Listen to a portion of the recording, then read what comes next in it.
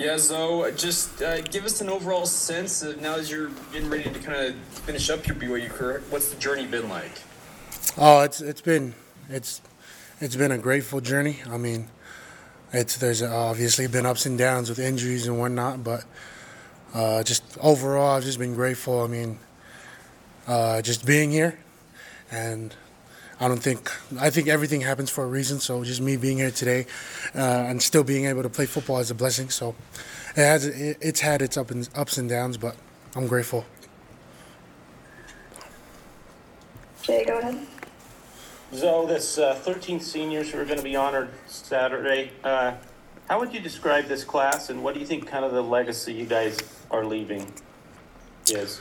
I would describe this class as a class that's been through a lot. COVID.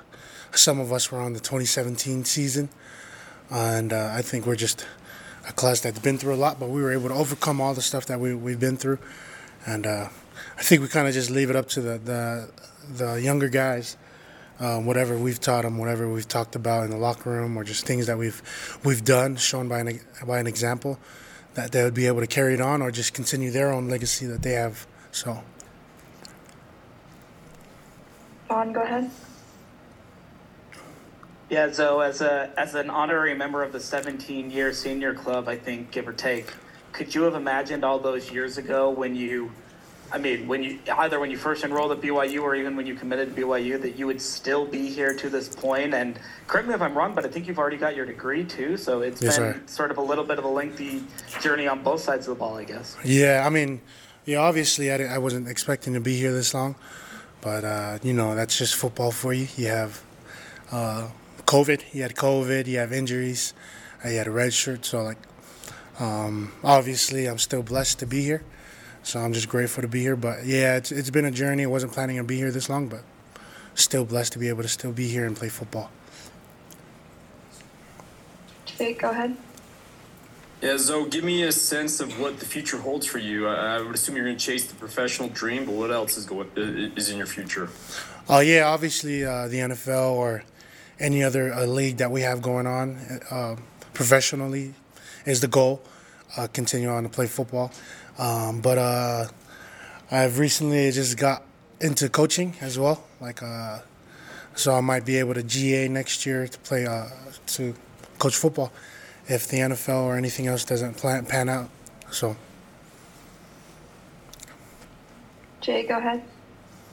Hey, Zoe, do you know any guys on the Utah Tech team, and kind of what is the reputation, or kind of what comes to mind when people bring up Utah Tech football? I used to know some guys that were on the team, but I think they've graduated and moved on. But whenever I think of Utah Tech, it's just a team that I think they have some dogs on their team, guys who are gritty, who play football, but I think they play physically. But they're a good team, and I respect them and respect the players that they have down there. So. All right, we'll take this question from Sean. Hey, can I just build on that with Utah Tech so a little bit? What's the motivation for you guys this week? Obviously, you're just shy of that sixth game to get to bowl eligibility, but a lot of people from the outside would look at you're coming off of a bye, you've got an FCS opponent, it's just Utah Tech, whatever. What's kind of the motivation for the guys this week? Well, obviously, yeah, it's a bowl game. We're motivated to be in a bowl game, but it's also just winning. It's also for the seniors as well. It's our last game in LaVell Edwards Stadium. Just being able to play football week in and week out. So we're obviously motivated by a bowl game, when us seniors and upperclassmen are motivated by just winning our last game in LaVell and continue on to win, because, that's just the game of football, is to win.